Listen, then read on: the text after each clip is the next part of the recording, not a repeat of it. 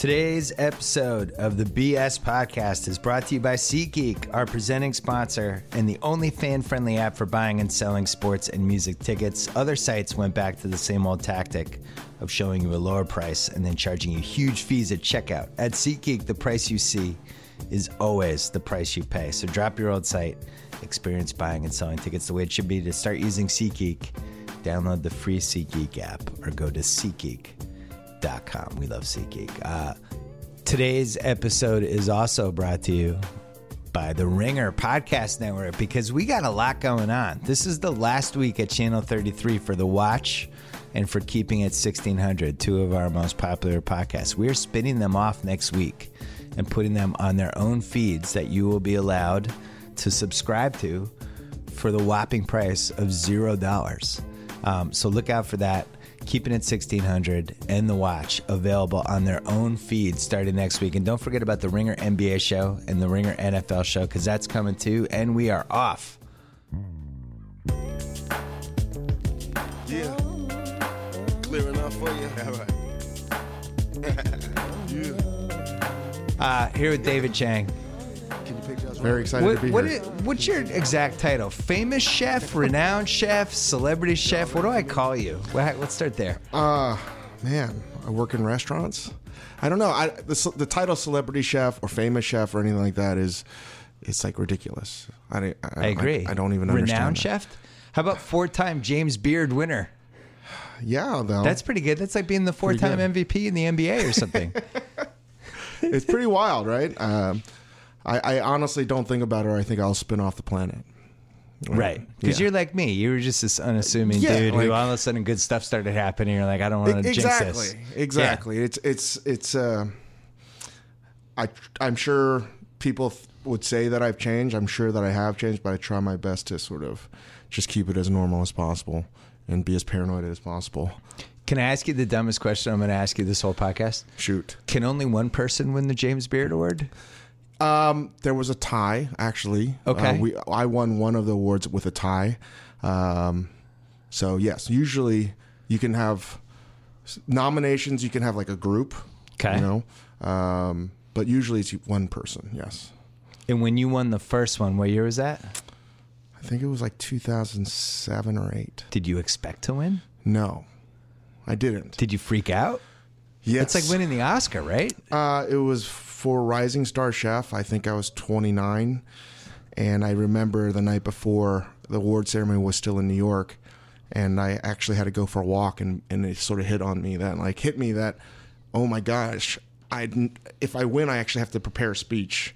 Yeah. And public speaking and general speaking to other people is one reason why I became a cook. So right. the prospect of talking to people about an award speech is terrifying, and I couldn't tell you what the hell I said. Yeah. Yes. You're like one of those actresses that wins and just starts thanking the cast and crew and babbling. And yeah, we actually were nominated for Outstanding Restaurant for the second year. We lost to Lindy in Chicago, one of the great restaurants in the world, and I was really nervous. I was playing it cool. One of our other chefs at Sambar was nominated for the same award that I won, Rising Star Chef Matthew Rudofker, and I was giving him shit the entire night, telling him how embarrassing he was going to be if he won all this shit. And about 2 categories before they announced us, my heart started to pound through my chest.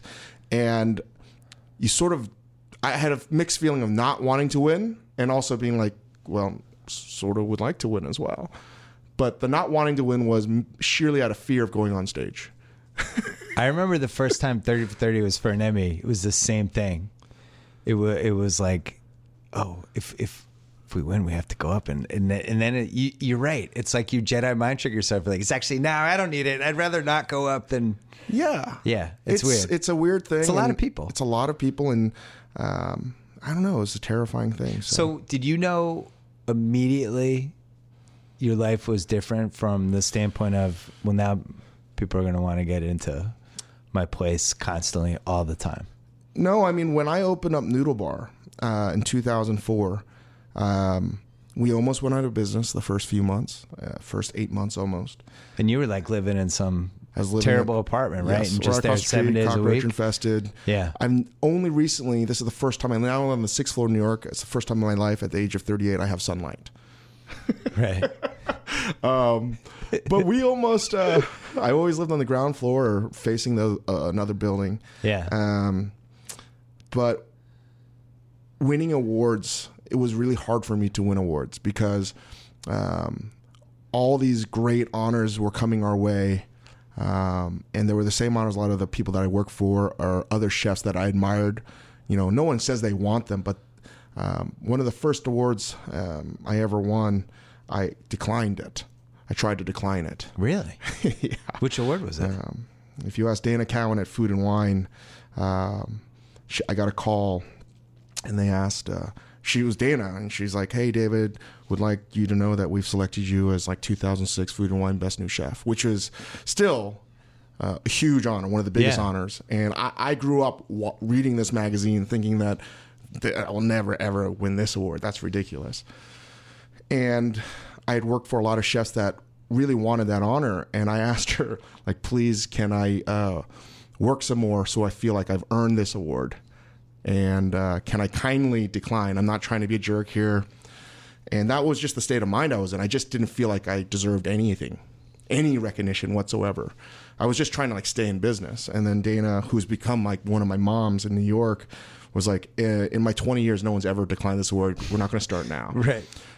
And that was really the first award. And what's more important, award? I mean, I would imagine for most people, and definitely probably you, it's probably the respect from the other chefs, right? When people you really respected start reaching out to you and saying they like your stuff or whatever. Well, you know, we were really more of a upstart, and we didn't really get a lot of respect. And I think probably a lot of people in the business still don't respect us too much, even after some of the other stuff you've done. Yeah, well, that's my mindset. It's like we constantly have to prove people wrong, like, because we're not your traditional restaurant group. We don't have the trappings of a lot of things, and you know, we play to our strengths, and you know, we're more like the Bad News Bears than anything else. This sounds like you're just keeping a chip on your shoulder just because you need the some chip. massive chips on my shoulder. Yeah, absolutely. But that is like, awards are wonderful. I think I've always looked at them not as singular achievements, but as team awards. And at the end of the day, because food and what we do is so in the moment and ephemeral, you don't need awards. Right. And if anything, sometimes it can fuck you because people's expectations are like, well, this isn't the best restaurant I've ever read about in my life. You gotta live up to the hype. Yeah. Well, I was reading the New Yorker piece about you from like 7-8 years ago, which I know it's really super weird to be written about. I'm sure you have different issues with Another that. thing I That's declined. a pretty flattering piece, though. Yeah, I sounded like an idiot. I broke the record in the New Yorker. Fine. It was for cursing. But I thought it was. So you're doing Noodle Bar and you're trying to do it traditionally. Mm-hmm. And at some point you decided, let's just start fucking around. Let's start creating dishes that we like. Let's start trying to do the traditional way of doing this. And let's make awesome dishes that we would eat and take some chances. And at least what the article made it seem was that's when it took off. Yes. That was when we almost went out of business, and I viewed it very much like being diagnosed with cancer or terminal illness. Because nobody's coming to your restaurant. No one's coming to your restaurant, and it was very much the mindset, if we're going to go out of business, let's fucking go big.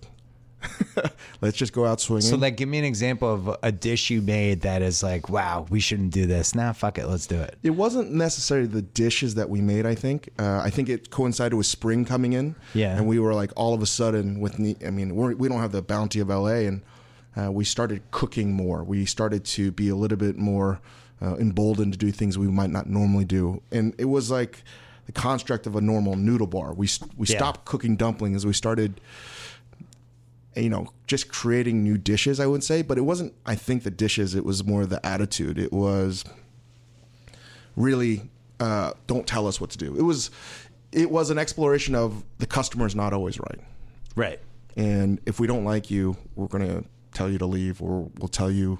It was a brief period, even though a lot of people feel that we still do it this way, obnoxious stance of no substitutions, no special requests.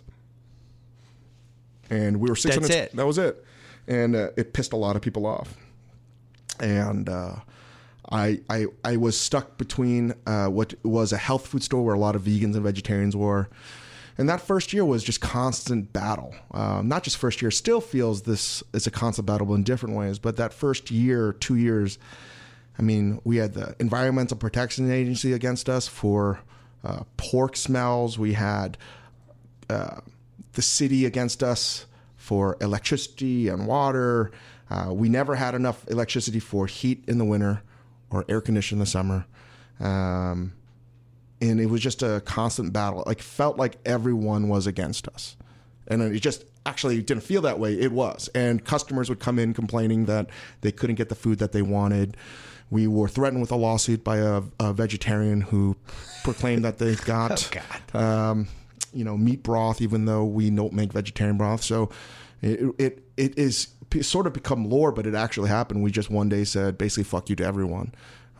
We're going to put pork in everything. We're going to, even though that wasn't true, even though we had vegetarian dishes, we just took a stance and we were going to do something that I didn't think it was going to be a pivotal moment, but it wound up being something. It sounds like you were inspired by the Soup Nazi episode. Sort of. A little bit. Not necessarily Soup Nazi, but we sort of became that. And we were young and we had no idea what was going on. It's crazy to think that it was 12 to almost 13 years ago now. Yeah. But when did you open the restaurant in D.C.? We opened the restaurant in D.C. Earlier this year in 2015, so November 2015. What was the one Joe House eats at? That's Joe, been there that's for a while. I heard the podcast, so I don't remember exactly when he came in. Yeah, but he mentioned a outburst by me, which most likely happened. I've been really working on trying to be better and a little bit more adult, mature. I think it's good for your. I think it's good for your persona. My talent is really getting angry, and I can't really say who, but there's a famous coach who I sort of met this year, and he said, I also have the gift of anger, and you should really use it to your advantage. And that was very frightening. But how many restaurants are you up to now? I think double figures. Yeah, it's double like figures. 13, 14, 15, something like that. And with the bakeries and I don't really think of it that way. I think of the people that we have. I honestly believe I run a sports team in my mind. Right. So you're like a league and you're just adding franchises, or is it more like an actual, or like a team, sort of. So each restaurant's like a player? Yeah. Or each restaurant is sort of like a player, but each restaurant is its own team, I guess you're right. But I look at it as sort of this single entity in terms of how we run it. So I live in a world of sports analogies, which is why I always listen to everything you do.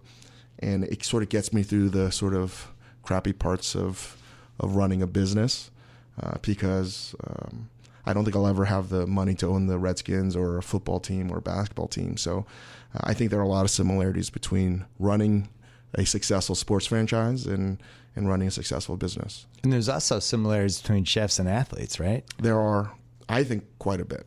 So these are... Go into some of them. Because now you're talking my language. So I think that I study a lot of chefs over the years, and I think that the sweet spot for a chef is age 27 to 32, which is How quite come? often... Because you have the most stamina? It's a very physical thing, right? And it's a weird discipline. You have to be physically active and healthy enough to do a lot of activity on your feet, bending down. People don't realize how sort of physical it actually is, and mentally draining as well. It's really physical hand labor, and it's tough. But there's also at times creative elements. And I think this is where some people can get carried off being an artist, or it's really a mixture of being an artist and a craftsman. And you can sort of veer towards one or the other. But in terms of being the best at it, I think that there is a peak for a chef to be in their prime, much like any athlete. And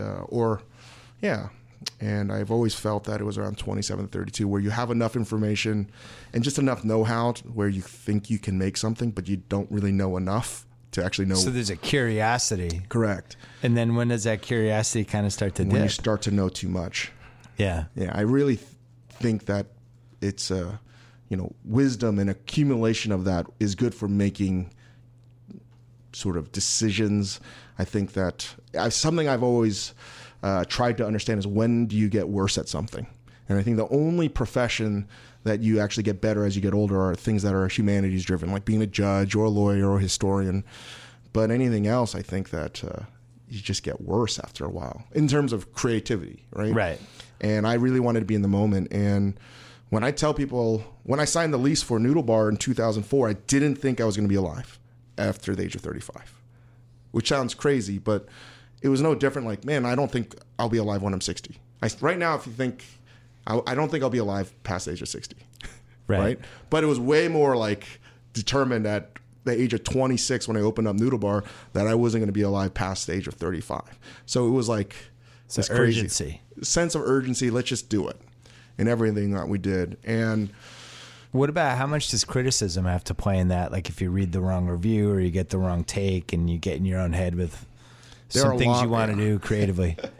There are a lot of things that happen on the criticism. And no different. Like I read what you spoke to Draymond about when you criticized his ability to hit field goals, right? Right. It was like 23%. Writers deal with the same thing. Like writers get picked apart all the time by other writers. And it was funny when I watched Kobe say, talking about the media and how it sort of can be good and bad thing for NBA players. Yeah. I think it's absolutely true for restaurants and the chefs that work in those restaurants. So we came at the age right when food blogging started to happen. Right. And people felt more emboldened to tell their opinions.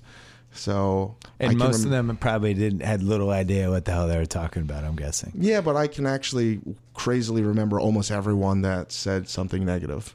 And that's when I turn into a crazy person. And there's probably a tiny sliver of each thing you hear that's like, well, maybe there's something to that. I mean, I'm selectively competitive. By nature, I am a pretty lazy guy. But when someone like threatens or I believe says something that I almost have to interpret it, even if it's not a bad thing, as a negative thing. Yeah. To push me to be better and the people around me to be better.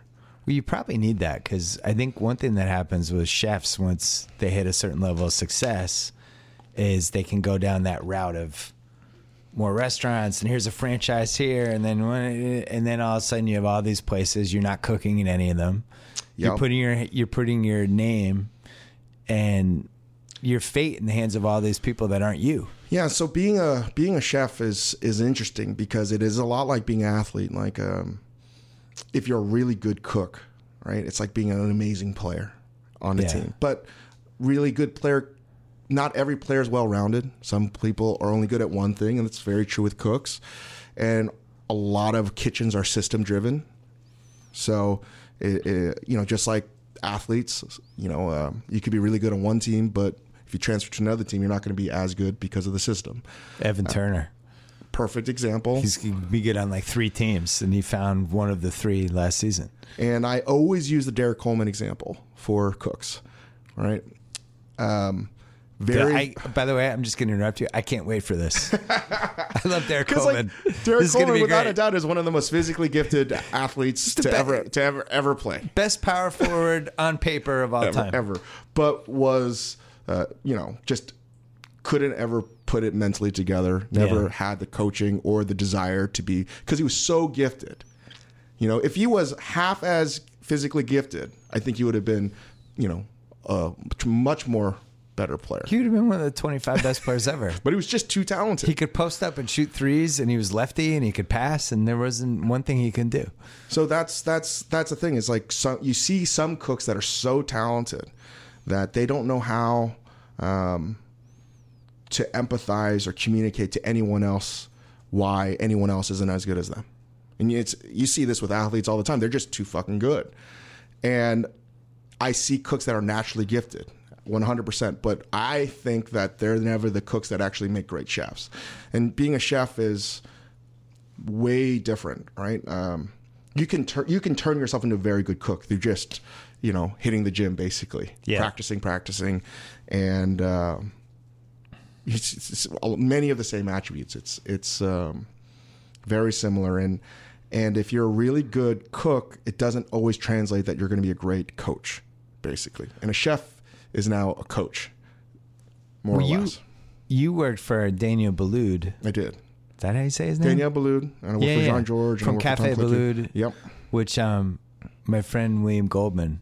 Yeah, he loves who fried lives chicken. right there. Yeah. And every time I see him, we go to that restaurant because he loves that restaurant. That's his favorite, and he's convinced that guy's a genius. And how old were you when you were working for him? I was 24, and we worked for Andrew Carmelini, and he used to come in and craft a lot, and he's a real gourmand.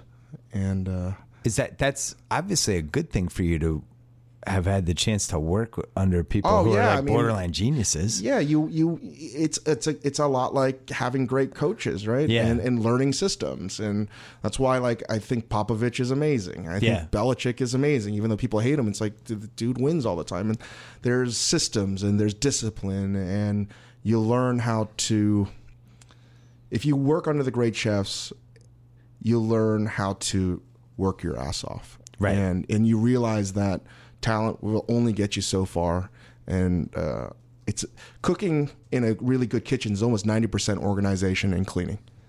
You don't really cook.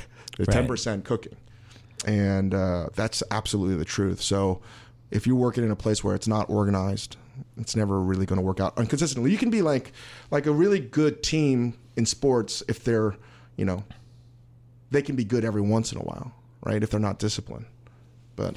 I always felt like chefs were like great drummers in a band where I don't understand how you do it after like 15 years. Like I watch drummers, you see these guys, these bands that have been around for 25, 30 years, and it's like, how does that guy just drum for 3 hours a night, 190 times a year? And they all end up with back problems and different things and special seats. And I would imagine physically for chefs, it's similar, right? 100%. And it's really hard because there are no days off. There are no off seasons. Yeah. I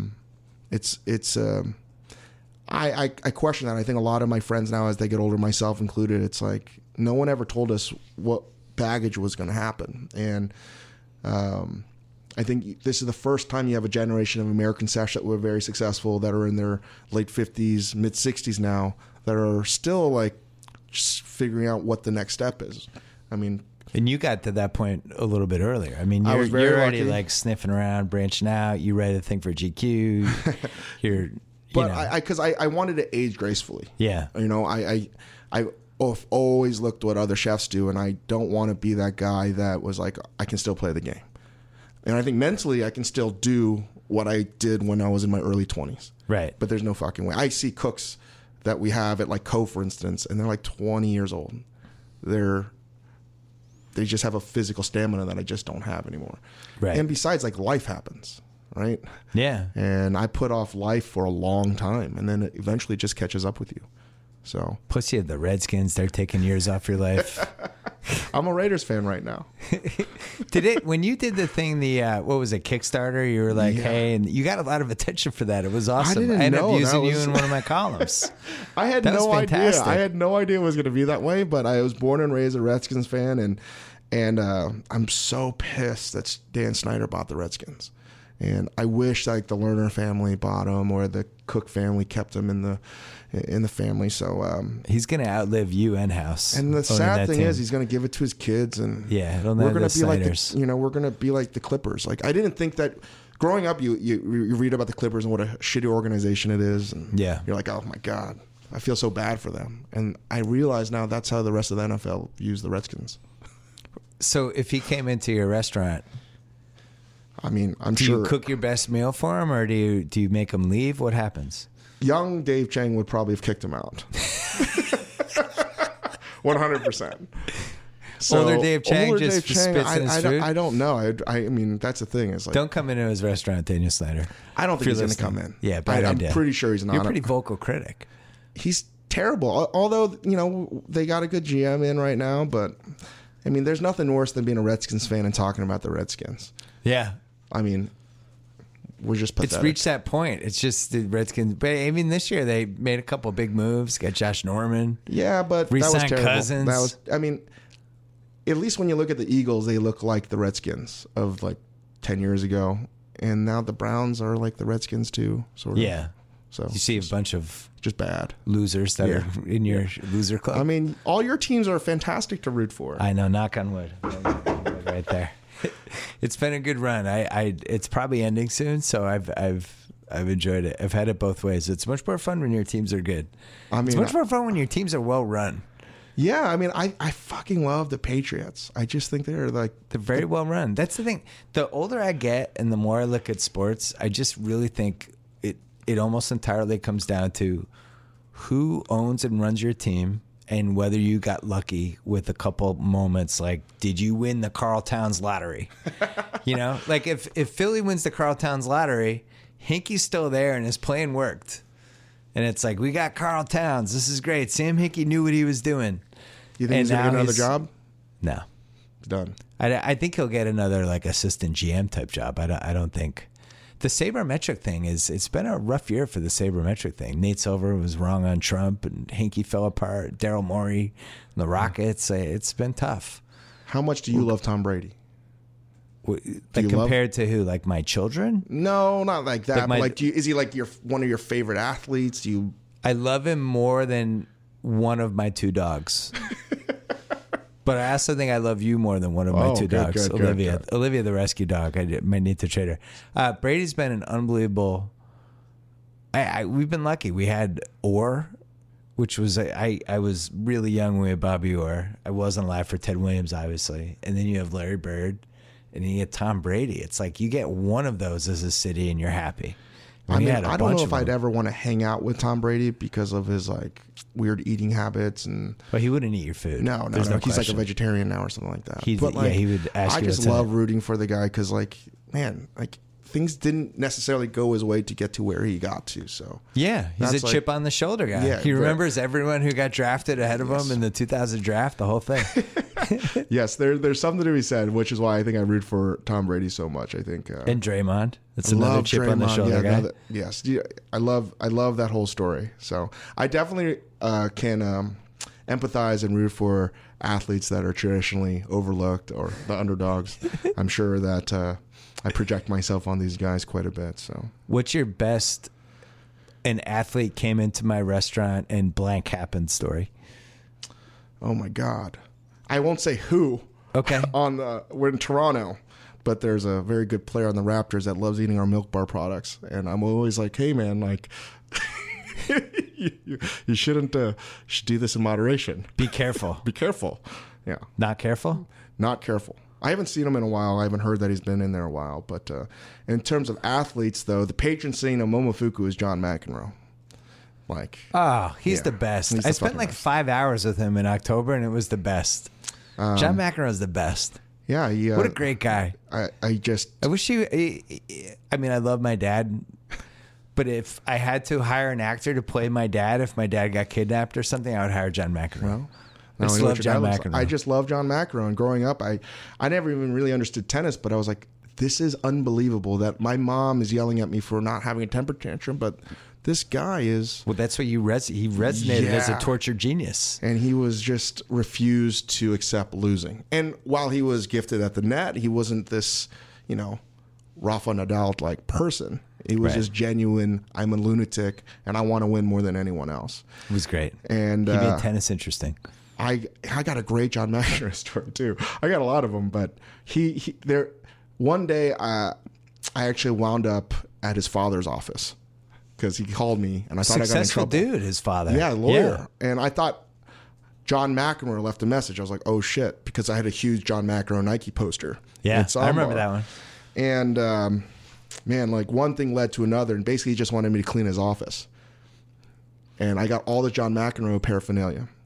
And wow. It was pretty wild, actually. He had, it was a funny day. And he gave me a lot of cool one-offs that, what was interesting about his dad? This is what I love the most about him. He's like, well, I know you love my son, but you should really root for Patrick, too. I like that. That's pretty cool. That's a good dad. Yeah. I remember I was in on McEnroe from day one. I was like 8 or 9 when he made his first U.S. Open run. I think that was like 77. And they used to show his dad a lot with the fist pumps, and his dad looked like an old Massachusetts senator or something. Like he just had a really cool vibe to him. All right, I'm gonna fire questions at you. I don't normally do this with the pod. Usually we go more linear, but I have so many things I want to talk to you about. This is like so intense. I didn't expect it to be this intense. It's like Bill fucking Simmons, and this is really crazy. why are restaurants a bad investment in 40 seconds? Oh my God. Yeah, 40 seconds, 39, 38. I always tell people, if you're going to invest in a restaurant, throw a dinner party, get all your investors there, and bring all the cash, and then burn it all. Because that's exactly what's going to happen. And the person that's going to win is the person that's like, if that's what it takes for me to get my restaurant, then that's what I'll do. It's that fucking insanity that you want to see. Right. You have to be off your rocker. But if you're not that crazy and dedicated to it, you're most likely going to fail. Would you rather, if somebody asked you, should I invest in a restaurant and be the backer for it, or should I invest in my cousin's record label? No. What would you pick? My God. It's How about my cousin's, it's like Donald Trump or something. My cousin's sneaker business. These are all. Oh my God, I can't. I pass. These are all right. bad investments. Okay, good. What was the worst restaurant idea you were ever pitched? I mean, I think I made them myself. I did a Korean burrito bar. It was called Sambar. Korean burrito bar? Yeah. That sounds delicious. Yeah, I know. I just was. Joe House just got hungry from 3,000 miles away. He doesn't even know what's happening. Korean Chinese burrito bar. That was originally what Sambar was. And it didn't work? Too weird? Too weird. Too weird. Not weird enough for me. Yeah. What's in a Korean burrito? You have all. I think that you have everything that's analogous to like basically like a Mexican burrito place. You have salsa, you have kimchi, you have rice, you have the meats, and you have the wraps, which whether it be lettuce or, everyone thinks that tortilla is Mexican, but Chinese have Mandarin pancakes, like flat pancakes too. Right. So it made sense to me. So. and people weren't into it. No, but that led to, because we had loans out to make this restaurant work, turned into Sambar, and we just opened from 12 to 4 in the morning every day. And that turned into, a very successful enterprise that I would never want to go through ever again. That sounds like ESPN story for how the ESPN phone led to Watch ESPN. The ESPN phone was a terrible idea that lost them just shitloads of money. But the infrastructure they built from that actually helped them with other things. Yes. That was your version of that, although you didn't lose $100 million. Who is Michelin, and why do they matter so much? And why do I have to care that Michelin gave somebody a star? Where do they come from? So the Michelin Guide is from the tire company, and it was right. So how does a tire France. company get into restaurants? So they were trying to sell tires in France, and in order to sell tires and to promote the sale of tires, because people travel in France, they put a guide of food together. And now these people are in control of every chef's destiny for whether they have a great restaurant or not? It's less important to a certain generation. But for me, still to this day, even though there's top 50 this and all this stuff, Michelin Guide is still super important. And even though it's glamorized in movies, all that shit is like not necessarily true in how it happens. But it's intensely difficult. And I think for guys like me, it's still, even though it doesn't make sense why I care about it so much, I do. Do you know when the Michelin person's in? Do they keep it secret? It's hell on earth. Oh my God, it makes me so mad that every September, that feeling. I was never a good student in school. And whenever report cards came out, I'd always be fearful that my Asian dad and mom would freak out because their son didn't get straight A's, but like C's and B's and maybe a couple D's. Yeah. And I'd always be fearful for report card time. And I never thought that at the age of 38, I'd still have that feeling every September. God. It's like reviews are the worst, right? And the Michelin Guide is so consistent on its dates. And we have 2 Michelin stars for Co. And I've said this before, it's like great and terrible because, we've had 2 Michelin stars, which is amazing, for 7 or 8 years in a row. And 2's the best you can do, right? 3. You can get 3? Yeah, 3 is who has 3? There are, I believe, 4 150, 58 or 150 restaurants in the world that have 3 Michelin stars. Really? Yeah. That many? Yeah. So you have 2 for a bunch, but you don't have 3 for anything? Yeah, and that's a chip on the shoulder if I've ever heard one. If we get 3, that's a problem. One day, if we ever get 3, if we're lucky enough, because we worked hard enough to ever get 3, the fear is well, now you're fucked. Because right. There's no way to live up to that. Yeah. What if you lose a star? Oh, yeah. Right? So that's the fear. It's like the losing of the star is what drives chefs crazy.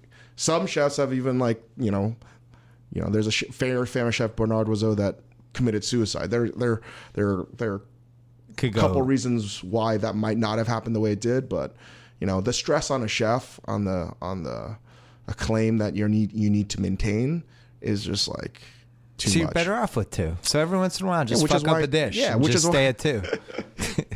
Which is why a lot of chefs try to reject the Michelin Guide. So it's a level of stress that is ultimately, I think, pretty unhealthy. Quick break to talk about Casper. It is a sleep brand that created one perfect mattress that is sold directly to customers, eliminating your commission-driven inflated prices. It's an award-winning sleep surface developed in-house, sleek design, and it is delivered in a small, how did they do that size box? They've delivered these to my house. It's amazing. You don't know what it is, and you open up and a mattress pops out. It's awesome. Mattresses can cost over $1,500. Sometimes Casper mattresses cost $500 for a twin-size mattress, $600 for a twin XL, $750 for a full, $850 for a queen, $950 for a king. It's completely risk-free. They offer free delivery, free returns with a 100-night home trial. If you don't love it, they'll pick up the mattress, and they will refund absolutely everything. It is an obsessively engineered mattress at a shockingly fair price. Time magazine named it one of the best inventions of 2015. Made in America. Try Casper for 100 nights risk-free in your own home. If you don't love it, they'll pick it up and refund you everything. Hey, check this out. Casper.com/BS. You get $50 toward any mattress purchase. Promo code BS. Terms and conditions apply. And since we're here, let's talk about the 5-4 Club. They mailed me some clothes, and they were really cool. I'm actually going to wear... I never have time to buy clothes anymore. I really like these. I'm going to wear a jacket that they sent tonight for dinner. It was great. It is super easy to join the 5-4 Club. It's an LA-based brand. It's $60 a month. The only way to get the brand is to be a member. If you want to stand out in the crowd and not blend in like everyone else, well, maybe you need 5-4 Club. They deliver the clothes to your door every month. It's a very easy sign-up process. Go in, personalize your style preferences, fill out your profile, and if you go to 5-4 Club and use promo code BS at sign-up, you get 50% off your first package. They have shorts, they have jackets, they have jeans, they have button-up shirts, whatever you want. You could get $120 worth of clothing for $30 for your first month's package. Check it out, 5-4 Club. Right now, and thanks for the free clothes. I really enjoyed them. I'm going to wear at least 5 of them. Tate, you were jealous. Yeah, Tate's nodding. He was jealous of my clothes. All right, back to David Chang. Is there anything I can learn from internet ratings of restaurants that makes any coherent sense at all, or is it just all bullshit? You have to pick and choose, right? I mean, like on sports blogs, right? How many of those bloggers actually know what they're talking about? Not many. Not many. Yeah. And you yourself probably trust only 5 people in the sports media. Yeah, if that. If that. Yeah. And that's pretty much the same in like food writing and food criticism. There's only less than a handful that you really should trust. Who do you think is the best food, or can you even say? Who do you think is which food critic / writer do you trust the most? In LA is blessed to have Jonathan Gold. It's not even... Great. I mean... I agree. I was hoping you'd say that, but I didn't know if he'd insulted you in some way. No, I mean, if he did, like, that's another thing. Like, the guy just knows everything. I mean, fuck. He really does know everything. And what he promotes in LA is so cool because he promotes everything. And, so I think that LA is blessed and very lucky to have Jonathan Gold. LA is happening right now. Yeah. I mean, I know you know this, but I moved here end of 2002. And for a variety of reasons, it's just become so much more interesting to be here. And even like when we started Grantland in 2011, it was really hard to get people to move from New York to LA. And now people want to come here. I know. And things are happening, and different parts of the city have taken off. And even since I've been here, like Silver Lake, Los Feliz took off. I always say Los Feliz. How do you say it, Joe? Los Feliz? Los Feliz. I just can't get it in my head. I mispronounce everything. East LA, all of a sudden stuff happened down there, and like Venice, obviously, and Venice is crazy. Or there's everywhere. Downtown LA. Downtown LA started happening. Now it's like this whole Sunset Hollywood area. Bill, we may or may not be coming to Los Angeles. Don't tempt me. Don't tease me. We'll see. But seriously? Yeah. We've been looking at it. Really? Yeah. That'd be unbelievable. I know. I'd gain like 5 pounds. It's actually not. It would be bad for me to be on TV. Burnt with Bradley Cooper. Did you see this movie? Yes, I have seen that movie. Is this like me seeing Draft Day and just going crazy? Yes, 100%. It's like watching Draft Day. Just having, oh my God, that would never happen. Yeah. No. Like you're just like that for an hour and a half. Well, the thing that there are a lot of things that wouldn't happen in that movie. It's sort of comical, and it's sort of based on Gordon Ramsay's life. And people don't realize that before Gordon Ramsay became this TV celebrity, he was without a doubt a very serious, awesome chef. And when I saw the clip of Bradley Cooper making, I believe it was a sea bass dish with the slices of zucchini, I knew immediately, oh, that's a Gordon Ramsay dish. This movie is about Gordon Ramsay because of that dish in the commercial. And so you think he was like a consultant for it? No, he actually was. I think was a producer, and obviously it was romanticized in Hollywood, and Hollywood sort of just fucked it all up. But it could have been way better. But what they did get was the stress. They got that pretty good. And had a couple good temper tantrums in there. They had a good couple of temper tantrums, and people were like, my girlfriend was like, is that real? I was like, no, it's not real. But no, it was like, we don't do that at all. But it's like pretty real. Yeah. Some of that was pretty real. The intensity of it. Yeah. I mean, I'm a very competitive guy. So you're pro burnt. I feel like you're deep down pro burnt. I love any cooking movie, even though I'm sure. I mean, even though it was like not great. Not the Zeta Jones one. You don't like that one. Oh, what was that one? No terrible. Reservations. That was better. The Martha one, the one that's based in the German original, was much better. But still to this day, probably the best cooking movie out there is probably that fucking cartoon. Sorry, I'm cursing so much. No, it's all right. Ratatouille. Ratatouille, the best cooking movie. Yeah. My kids like that one. Yeah. I didn't mind burnt. I got to say, it kind of flew by. My wife likes Bradley Cooper. She was happy. I like the girl in it. Sienna Miller? The other one. Oh, which one? The one who ended up getting winning the Oscar. Really? Alicia Vikander? Oh, she was in that movie too? And she had like 2 scenes. Oh, you're right. She was She was drop dead. That's right. She was great. So I gave Jon Favreau a bunch of shit because I was like, dude, you have sex with for his movie Chef. Oh, Chef, yeah, that one. I was like, man, you're really. That was like, I was really happy that Roy and everyone helped out, but to me that was just funny. It's like he's having sex with Sofia Vargas and Scarlett Johansson. Yeah, a little unrealistic. If you want people to join this industry, you're doing a really good job of promoting it right now. Dude, what is it like for chefs with the ladies? Because there is there's like a little power kind of thing going on. I remember, I'm not going to name names, but when I lived in a city that wasn't LA, there was a chef that definitely had it going. Yeah, I mean, the girls were there, like hanging. There was a little bar, hanging out after, and I mean, it's definitely a thing. The industry itself is can be pretty loose, right? Yeah. Whether it's a chef and a server and stuff like that. I mean, I've really kept it clean over the years. Good answer. I have. I think I'm probably the only one. I swear to God. Not the only one, but like it's amazing to see. Like you're never surprised when you hear it, right? Like, hey, I'm dating someone's like, is that the hostess? Yeah, which is totally like HR hot zone, but it happens more than you realize. Well, it is like it's everyone. I mean, I worked in a restaurant and bar for a couple years, and you just get thrown together. It's almost like being in a battalion. I view it as summer you camp. Get very close. You're stuck in summer camp's camp. A great analogy. And I think it's fine as a cook, because that just happens. You're trying to carve out a social life from 1 to 5 in the morning every night, and it's a lot of fun. But I think this is where like I turn into like a very boring like NFL coach. It's like you can't put yourself in a position where you're going to take or like, you know.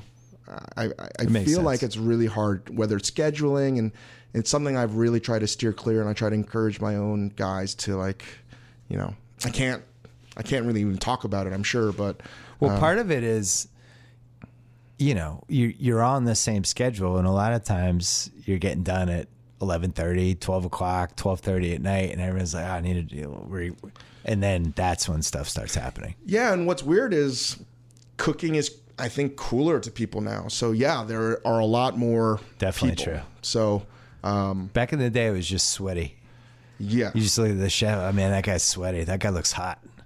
I mean, I'm lucky that anyone has ever fancied me. So I'm not. I feel like your traditional like chef. I know the chefs that are there. Yeah, and it certainly has changed. I think the game's changed for a lot of people. Does it bother you that Vegas has so many great restaurants? You know, and everyone, but no regulars, basically. But you know what's cool about Vegas is because there are so many restaurants, there's an amazing culinary industry there. It's really like the culinary capital of the world, deep down.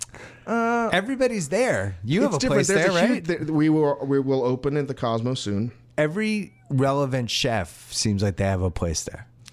It's tough to pass up because it's a lot of fun. I think it can be great for branding, and there's a lot of people that work in the hospitality business there. So it's. I think there's more solidarity there than most other cities, quite frankly. Yeah. So, yeah. All right. What else do I have on my list? Were you ever in Chef's Table? No, right? I wasn't in Chef's Table. Now you're sitting out because you chip on your shoulder. You didn't get asked in the first five, so fuck Chef's Table now. I did. So we did Lucky Peach, and that got repurposed as Mind of a Chef. Yeah. And you know, I would say life happened, and I wanted to figure out how to run the restaurants and not do TV. I never wanted to necessarily do TV, but now that we have options, I think that's something to pursue. But we never did Chef's Table. We never did for future seasons of Mind of a Chef. We wound up running Lucky Peach with Peter Meehan, this magazine. We talked. We had Grantland. We talked briefly about is there a possibility of collaborating? Yeah, that was very very exciting. Yeah, and I would have loved that.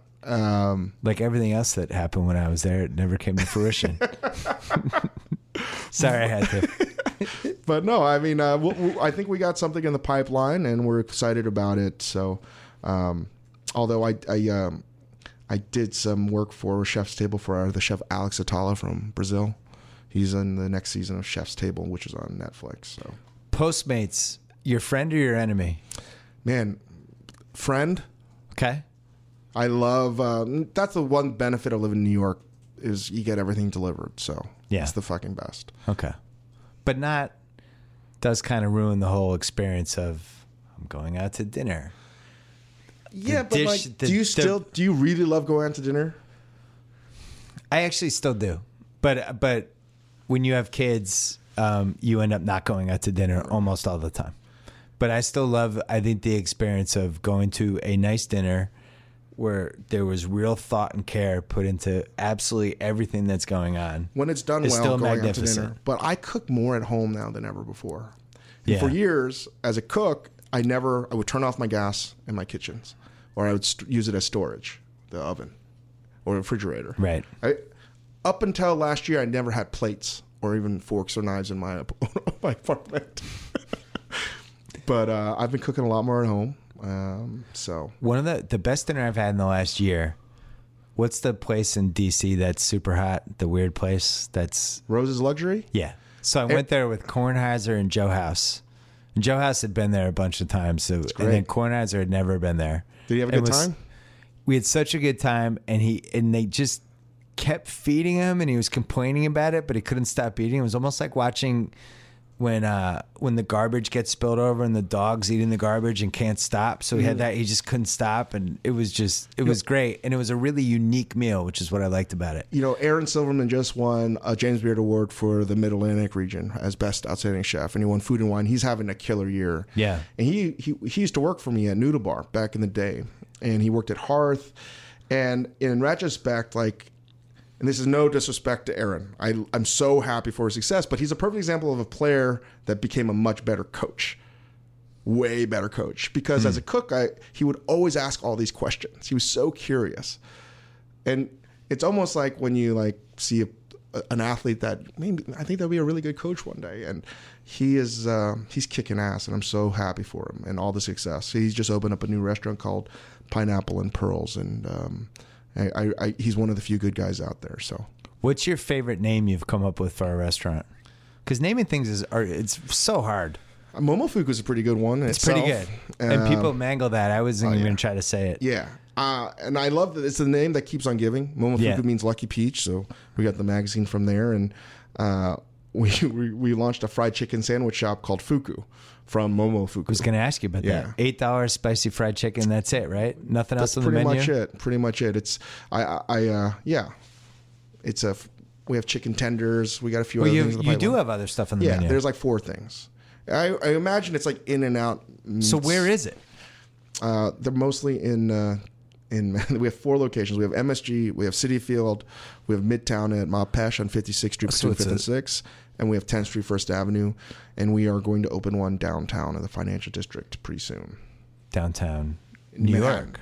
Yeah. Oh, God forbid any of these places were in LA. Hey, we're getting here. I promise you, we'll be here soon. I don't know when I can announce it, if I can ever announce it. Chen's like, no. Our friend Chen is here. So you have basically 4 things in the menu. You can only pick from one of those 4 things. Well, there was a lot of off the menu stuff. I love In-N-Out. Okay. And I've always been an admirer of their ability to promote things off the menu. You can get I think 64 different combinations. And I think that's a very organic, natural way of letting So you people. like that? Yeah, I love it. Helps though. So now you know who the true regulars are when they come in. Man, Does the internet ruin that at all though? Yeah, but still people don't know. Like In-N-Out, I just told someone yesterday that you can get it spicy. Did you know you get it spicy at In-N-Out? No. You see? How you have the internet and you don't know that. I have one of my... I'll fully admit I'm not right all the time. A lot of people try to pretend they're right all the time, and I'm not right all the time. And one of my worst opinions that I actually truly believe, I like Five Guys more than In-N-Out. Wow. Yeah. And I think people out here go crazy when they're like, what's your favorite? You like In-N-Out? And I'm like, I kind of like Bill, Five Guys more. The reality is I genuinely liked you so much more before you just said that. I know. Five Guys is great too. But here's the thing. Five Guys might have a better burger. And definitely better French fries. Yeah. But In-N-Out, I think, is a more delicious product. Listen, I'm not defending it. I can't help where my heart leads me. In my heart, I drive by Five Guys and I get a whiff and I get excited. And it's basically just burgers. It's fine. It's LA delicious. has so many burger places now. I mean, the whole burger renaissance is like beyond a renaissance. There's burger places everywhere. Fast food is like at the apex here in Los Angeles. Like you can get anything that's fast food. Well, and then there's fast food, but then there's like the kind of fancy fast food, and this is an area like as chefs try to figure out how much money can they make from their restaurants. Really, like you make those places where you get like the $15 burger. Isn't that like the best way to make money? Just crank those out. Well, the problem is it's not as easy as it seems cranking stuff out. Yeah. Scaling a business is really difficult. And because it seems like people like you are now, while you're doing all the stuff you would do anyway, you're kind of intrigued by this $8 to $13 price range for things. Yeah. I mean, partly is things are changing rapidly in the culinary landscape, particularly in New York. I can't really speak too much out of the country outside DC, but one of my I've always been an advocate for cooks and the culinary lifestyle and wanted to take care of them. And I think people assume that I make way more money than I actually do. Yeah. I think that with labor changes happening, which I'm 100% for, because I always want the cooks to make more money. It's going to be really tough to figure out the next couple years how restaurants are going to stay in business. And I think that one way of doing that is through systems and scale. And that's why you see even guys like myself trying to figure out a way that you can replicate something that's delicious and consistent. And I've said this before, but I feel one way we're going to be able to take care of my guys is through creating a very profitable business that we can, that's when I'll turn into Bernie Sanders and redistribute the wealth, I think. And What kind of impact did Shake Shack have on that?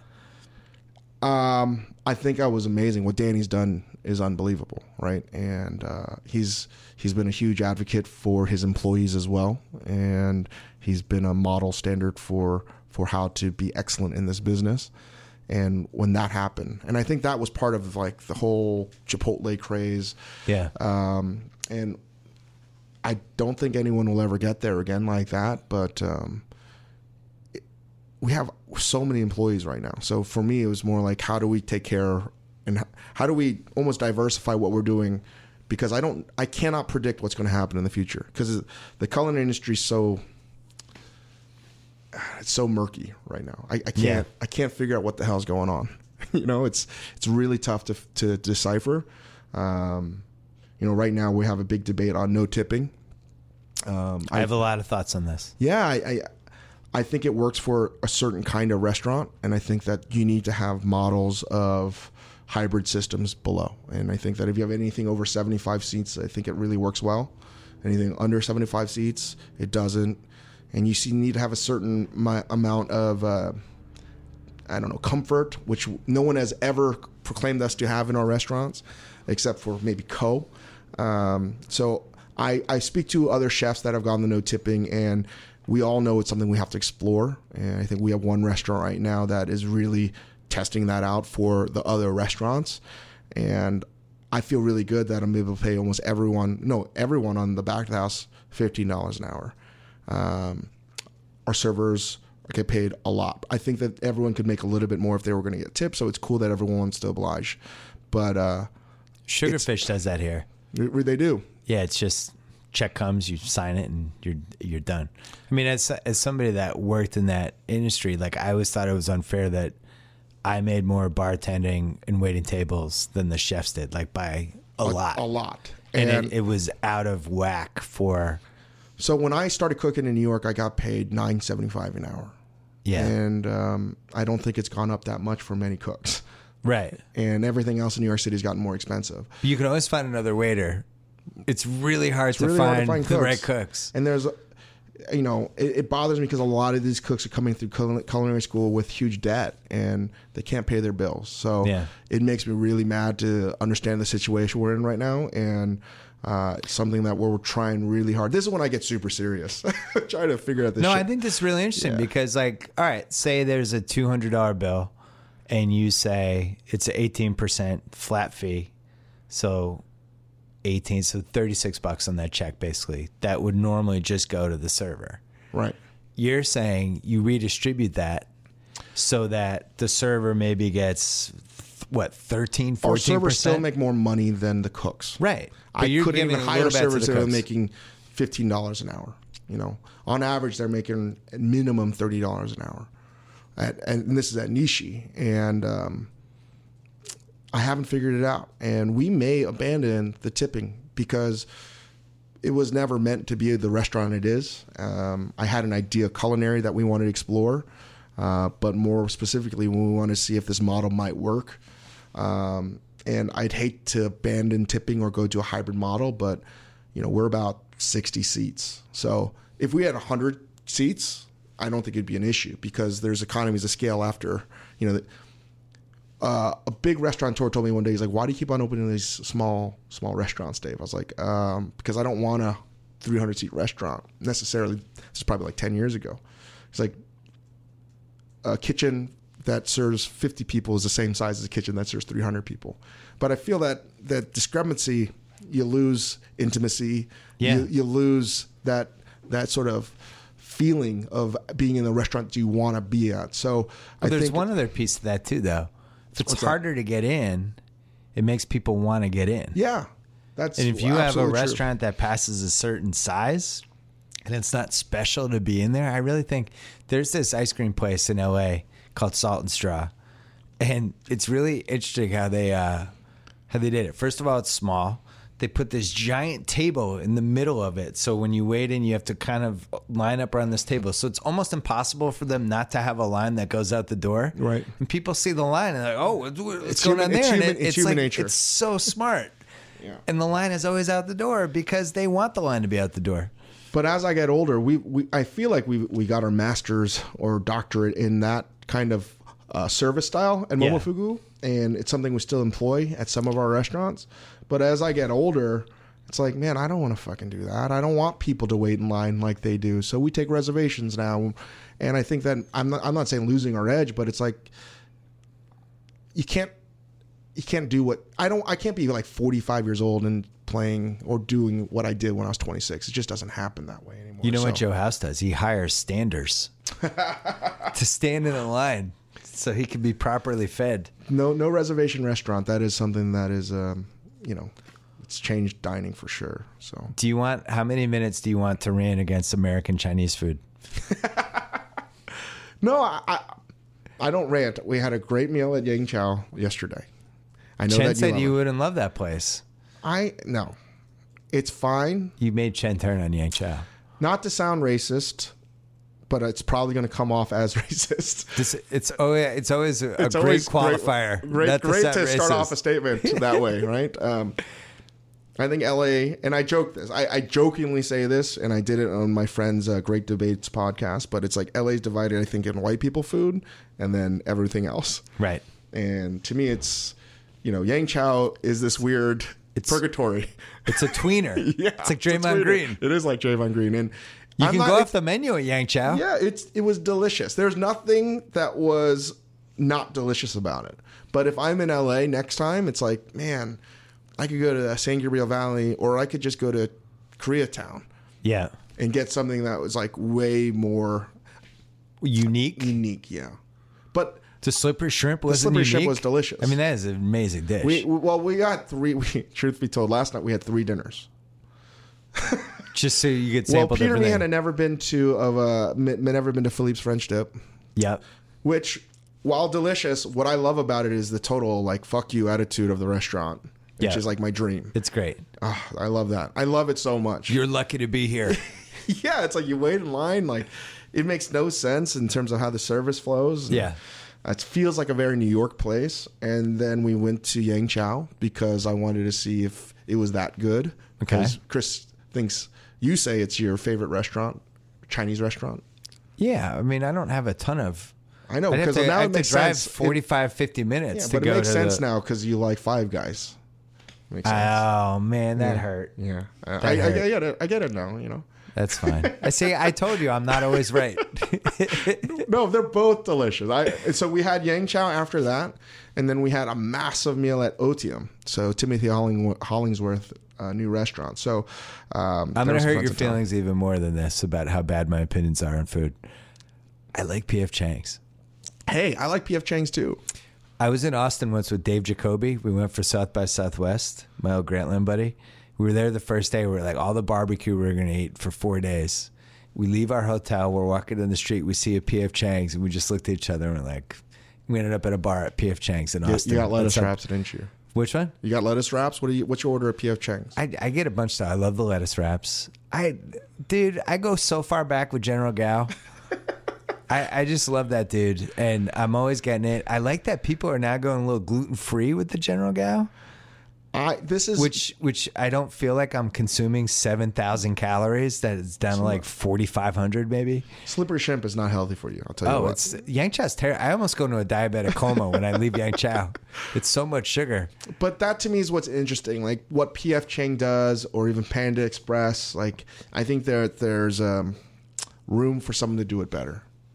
And it's not a challenge to what else is out there, but to me, agree. What's more exciting, going back to the $8 to $13 range, and why I wonder sometimes, am I doing this to convince myself? Because creatively, it's like, no, do it. Whatever you're thinking, do it. Do it. I think it's just more exciting to make things that are for the masses right now.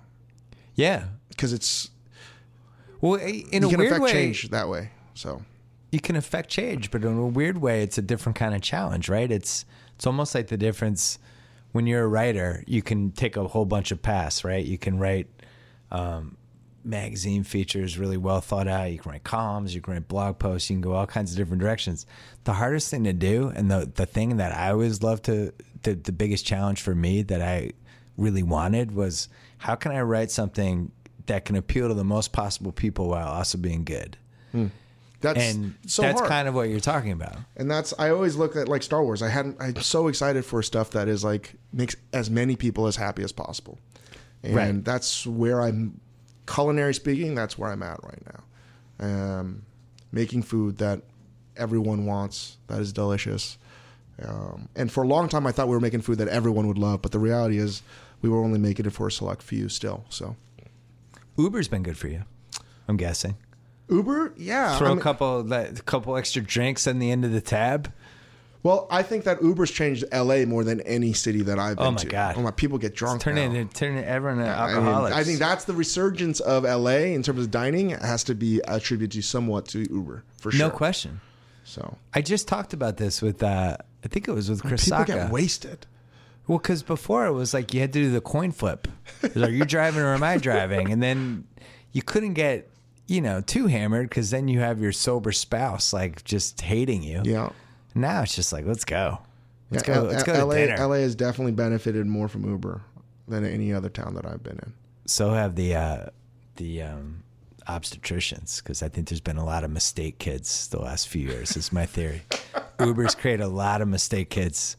A lot of 12:30 a.m. I shouldn't have had that seventh cocktail kids. Yeah. Man. They're all being born. Did we cover everything, Chen? You happy with that? Yeah. You sure? Golf. Which one? Oh, golf. Why the fuck do we want to talk about golf? Oh, he wanted me to ask. He's mad that you retired from golf. You're a jerk. champion golfer and you quit golf. Oh my God. You couldn't handle it. It was I the same reason I don't even quit understand like everything. Like things get embellished. Like why I was a very good golfer. Was I one of the best golfers in the country? No, that was Tiger Woods. But you played Tiger Woods once? No, I tried to qualify. I was qualifying for the Big I in Houston. And that's when I dawned on me very quickly that I was like, this guy's won it 3 years in a row and he's a year older than me. And it's like, this is never going to happen. And Chen said you guys went to a diner and picked up waitresses. That wasn't true? In Houston? No, I won a few tournaments when I was younger. Okay. And I burned out. Like I had a breakdown at Robert Trent Jones when I was 13. I was trying to qualify for the U.S. Amateur. I believe that I shot a score that got me about 3 shots out. Top 10 made the next to basically EU advanced. Yeah. And I think I shot like 136 the second 18. Wow. Yeah, I was crying. It was really bad. Plus, like my caddy never showed up, so I was carrying my own clubs. And Robert Trent Jones arguably might be the longest golf course from hole to hole in the world. So, and it was like 110 degree day in Virginia. So I was gonna say maybe temper. I still remember it, right? Maybe your temper issues weren't like the greatest thing for golf, or it would have been great if you had become a golfer and you were throwing clubs on CBS. That would have been awesome. Last time I played golf, full 18, was 2002, 2003 in Doonbeg in Ireland, and I threw my clubs into the ocean. True story. You just broke Chen's heart. Because like, no man, like everyone tries to get me to play golf. Everyone. Mario Batali plays golf all the time. He's like, dude, Chang, let's play. And no, I'd rather go fly fishing. Are you more chef or businessman right now? Probably 50-50? 50-50, but it changes. Like every month, it's just different, But like my days of working the line every day and expediting, no.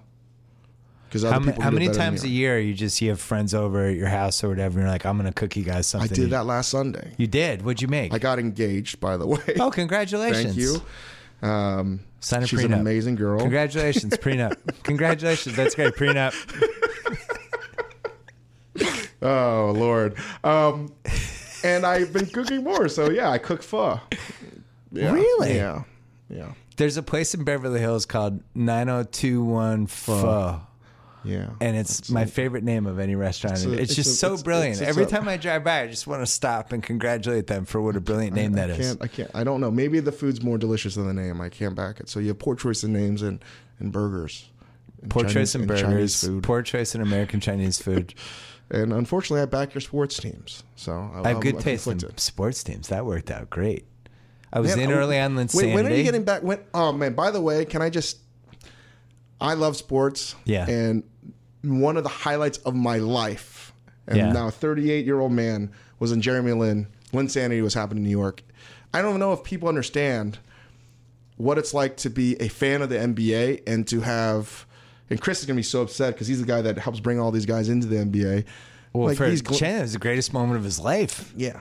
That was his guy. He was the chosen one. Yeah. He was the chosen one. It was Asian sports fan palooza. People were high-fiving each other in the street. People were watching all the games. It was the best.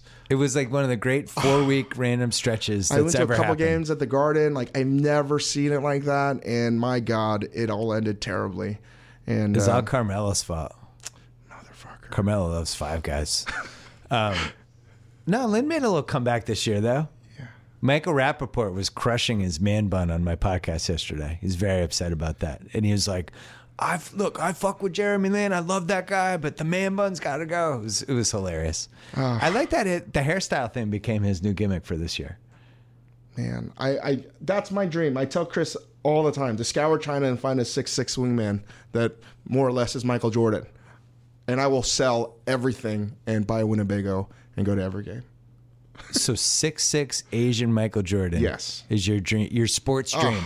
That is for new owner for the Redskins or 6'6" Asian Michael Jordan? I will take the 6'6" Michael Jordan. Really? Yeah. Because like my buddy David Chang, the crazy Facebook artist guy, we actually have debates about how awful it was growing up as an Asian American in America because we have no Asian role models. Right. Our only Asian role model was Bruce Lee.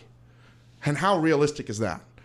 That's weird. I never thought about that. Like, think about it. Michael Chang won the French Open, but it's like, dude, he's 5'6". Right. He did have that one. What was the one when he had the cramps and he kept? Yeah, he was like doing the underhand serves. I love that. That was awesome. Right? That was great. I can root for that. These are moments, but it's like more exceptions to the rule. You know, we didn't have comedians. You don't have any movie stars. It's never been better to be like an Asian person today. But for like from a pop culture / sports hero standpoint, who? You know, yeah, I love Linsanity when he was on the Orioles. But like no one knows who Linsanity. You have to drop a Linsanity yeah, reference? damn right I will. I didn't realize it was this bleak. Very bleak. Jesus. Right? So you have some Asian hockey players, right? But no one ever knows who they are. You obviously have some major league baseball players. Chan-Ho Park, friend of Chris Chan's as well. Hilarious. By the way, do you know the Chan-Ho Park stories? One day, off the record, you should find out what they are because they're arguably some of the funniest stories I've ever heard in my life. What about when Wai Yang took it right to Tiger? No, because where is he now? But in the moment, that didn't count? No. We need someone that can sustain success over a series of years and just crush it. Yes. That is very important to me, and I need that to happen. And in the NBA, everyone will say, like, yeah, but like Yao was a glandular freak. Like, he was 7'7", 7'6". You had Wang. Who was it? ZZ Well, Wang? Yi Jianlan was the big loss. Yeah. Because that one actually seemed like he had potential, and it just wrong team, wrong situation. I think he could have been good on the right team. Maybe not. Or maybe not. I mean, he was just posting up chairs and got the 6th pick in the draft. There's so many Chinese people. Why can't they produce? Well, I thought the big hope was Yao married some. How tall is Yao's wife, Chen? Like 6'6", and that's the hope. They're Korean players, but they're like 7'3", 7'4", and this is my big problem. While that's fantastic, I need someone that's more normal size to show their athletic prowess. Did you ever see that Nike commercial with Georgetown? Remember that one where it's Georgetown versus UNC, and the UNC player is a Chinese guy? So the best commercial I've ever seen in my life. There's a story that Chris told me why he sort of got taken off the air. I don't know if the West Coast ever saw it. I don't remember that one. It's the best commercial ever. For me. Maybe not for you. But well, Linsanity, maybe it'll happen again. So you'd rank it Asian Michael Jordan 1. Linsanity Redskins selling 2. People ask me when's the last time I was happy. I genuinely will probably tell them almost always Linsanity. I mean, I'm not joking. That was like for 2 weeks. It was like the best. Anything to plug before we go? Shit, always. We got the new Lucky Peach issue coming out. Okay. It's dedicated to pho. We got Nishi. We got milk bars. We got all sorts of stuff. But Is there a one-stop shop where my listeners could go look at your website and they'll just go to Lucky Peach? Momofuku.com or luckypeach.com. My listeners can't spell Momofuku. Momofuku. Tell people, you know what's hilarious? Tell people on when you're telling someone, an operator, like, what's your email address? And I'll say, like, blah, blah, blah, blah, at Momofuku. They're always like, what the fuck is this kid's problem? What did he just say? Yeah. Well, thank you. This was fun. I'm glad we finally got to do this. We've been talking about it for a long time. Yes. I'm really, really lucky to be here. So thanks for having me. Thanks to Casper for sponsoring today's episode. If you want an awesome mattress that costs less than the other mattresses and gets delivered right to your house and is risk-free for 100 days, and if you don't love it, they'll pick it up and refund you everything, I would try Casper. And if you listen to this podcast, Casper.com/BS, promo code BS, and you get $50 off a mattress purchase. Thanks to Casper. And also thanks again to 5-4 Clothing for the jacket I'm going to wear tonight, and also for sponsoring today's episode. $60 a month, high-end clothing membership that will provide you with stylish clothes. Go to 54club.com. Use promo code BS. Sign up, 50% off your first package. That is $120 worth of clothing for $30 for your first month's package. And don't forget, we are spinning off the watch, and we are spinning off Keeping It 1600 off the Channel 33 podcast feed next week. And don't forget about After the Thrones, episode 3 on HBO Now, late Sunday night. Enjoy the weekend. Anytime y'all want to see me again, rewind this track right here, close your eyes, and picture me rolling.